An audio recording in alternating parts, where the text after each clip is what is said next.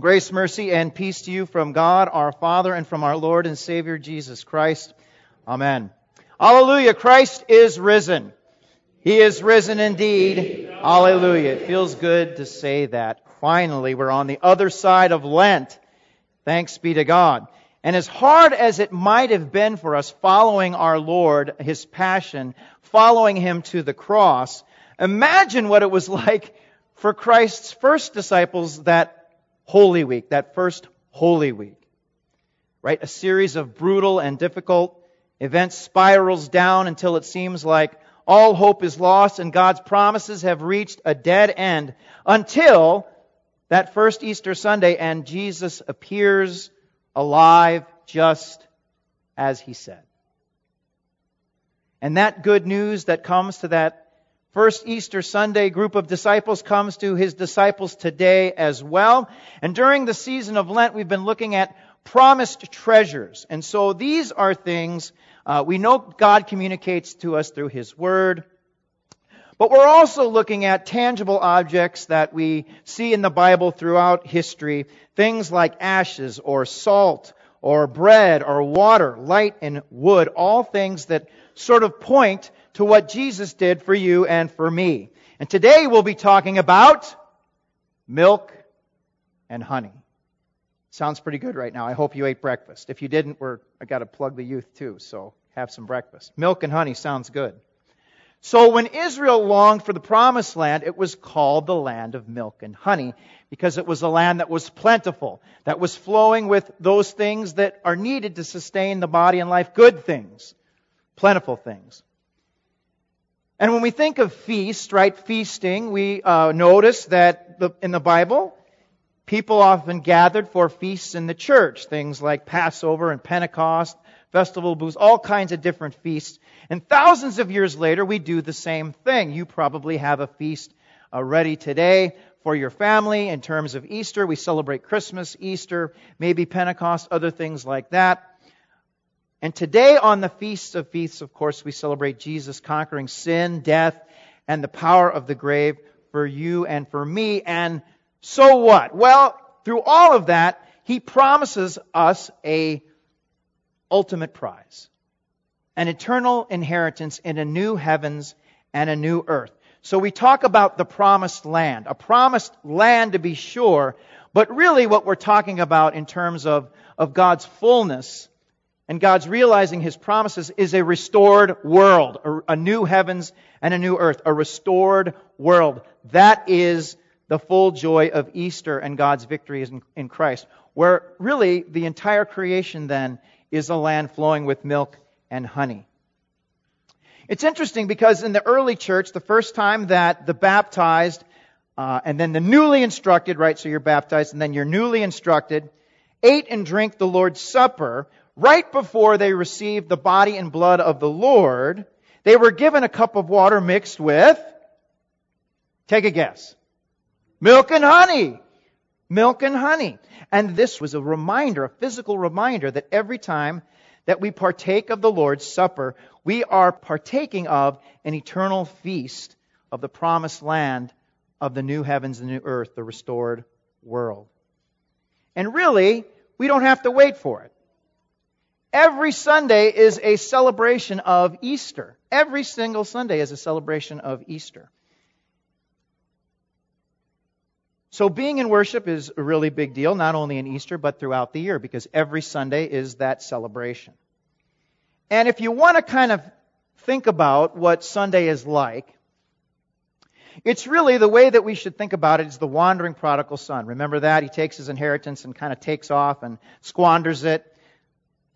And then he returns to his waiting father. And the father doesn't wait for the son to even get there. He runs out to meet him, hugs him, restores him, and has a feast prepared. It's like that for us every time that we come to receive God's gifts. And ultimately it points to the prophet Isaiah, to that everlasting feast in the Old Testament. On this mountain the Lord of hosts will make for all peoples a feast of rich food, a feast of well-aged wine in Isaiah 25. An eternal feast that we will all partake of someday. And you are invited today for a foretaste of that. That's really Great. A foretaste of that land of milk and honey. Because someone opened the door for you. Someone invited you, and that is Jesus himself. Take, eat, this is my body. Take, drink, this is my blood for the forgiveness of sins. This is Jesus Christ, your crucified and risen Lord, who is no longer dead, but risen and victorious and ruling and reigning through the means of grace and through his church. Heaven is not so far away that we cannot taste it. When someone confesses that they believe in Jesus Christ, they have passed over, crossed over from death to life already. John 5. And we might say you're never closer to your loved ones who are in heaven than when we gather around the table to have Christ's supper. Because again, we've crossed over from death into life. We know that when Israel crossed over the Red Sea, they were freed from death and slavery in Egypt. And they crossed over the Jordan. They entered the promised land of milk and honey. That is what we're doing today. We are receiving that feast ahead of time. So don't miss out on the sweetness of this joyous day.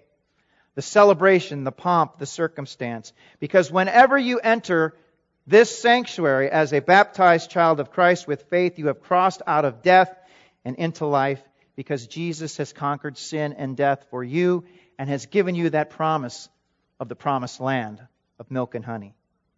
Now I know each and every one of you have had your share of death, pain, sin, disappointment outside of these walls. You have trials and anxieties, but all those pale in comparison to what the new heavens and the new earth will be, right? So momentary afflictions are not worth comparing to the glory to be revealed in us. We will enter into, I don't think we can fathom it.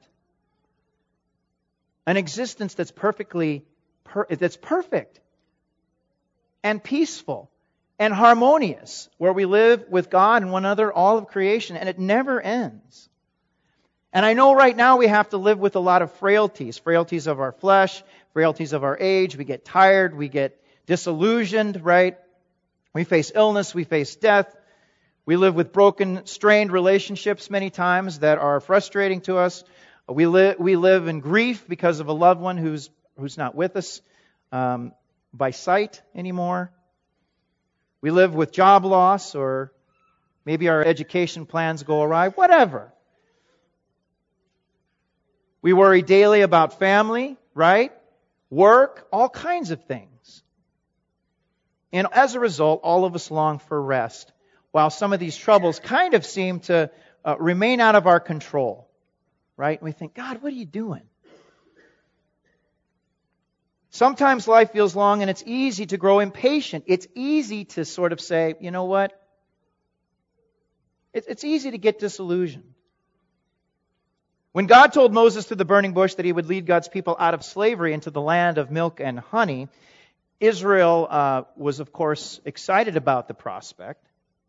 But if you remember, God told them to enter, and they said, well, there's people in there, we're not gonna. Right? So they could have entered. They were sinful and rebellious. They doubted God's promises, right? They saw only obstacles. See the problem? They saw only obstacles. They had God's promise, but all they saw were the obstacles. And some fell away from faith altogether. Sometimes life feels long. It's easy to grow impatient and disillusioned.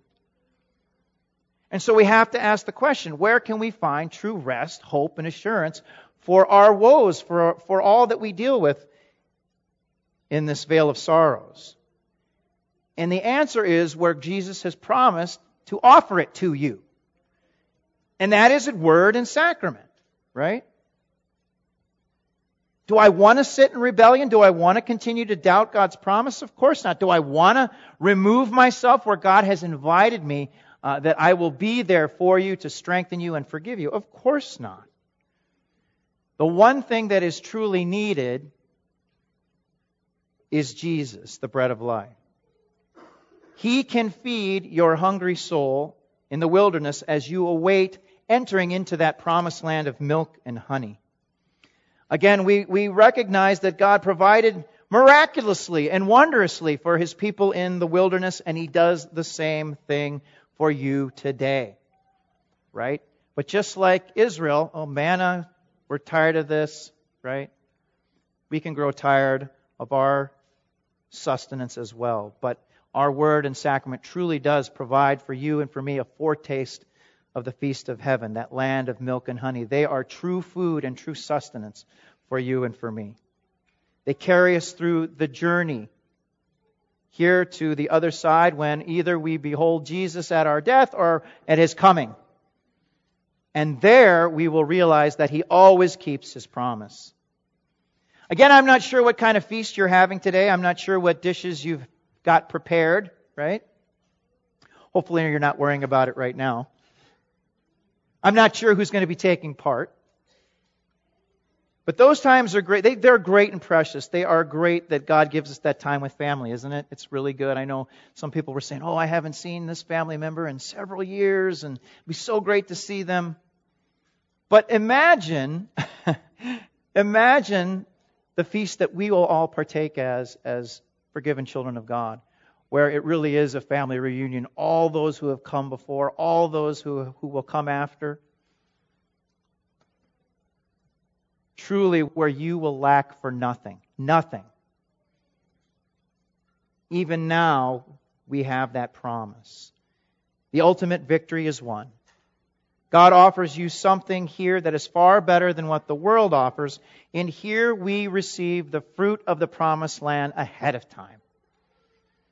We will eat from heaven's table and continue to do so for the foretaste of the incredible, unending feast to come until we enter that land of milk and honey forever. Amen. Christ is risen. He is risen indeed. Hallelujah.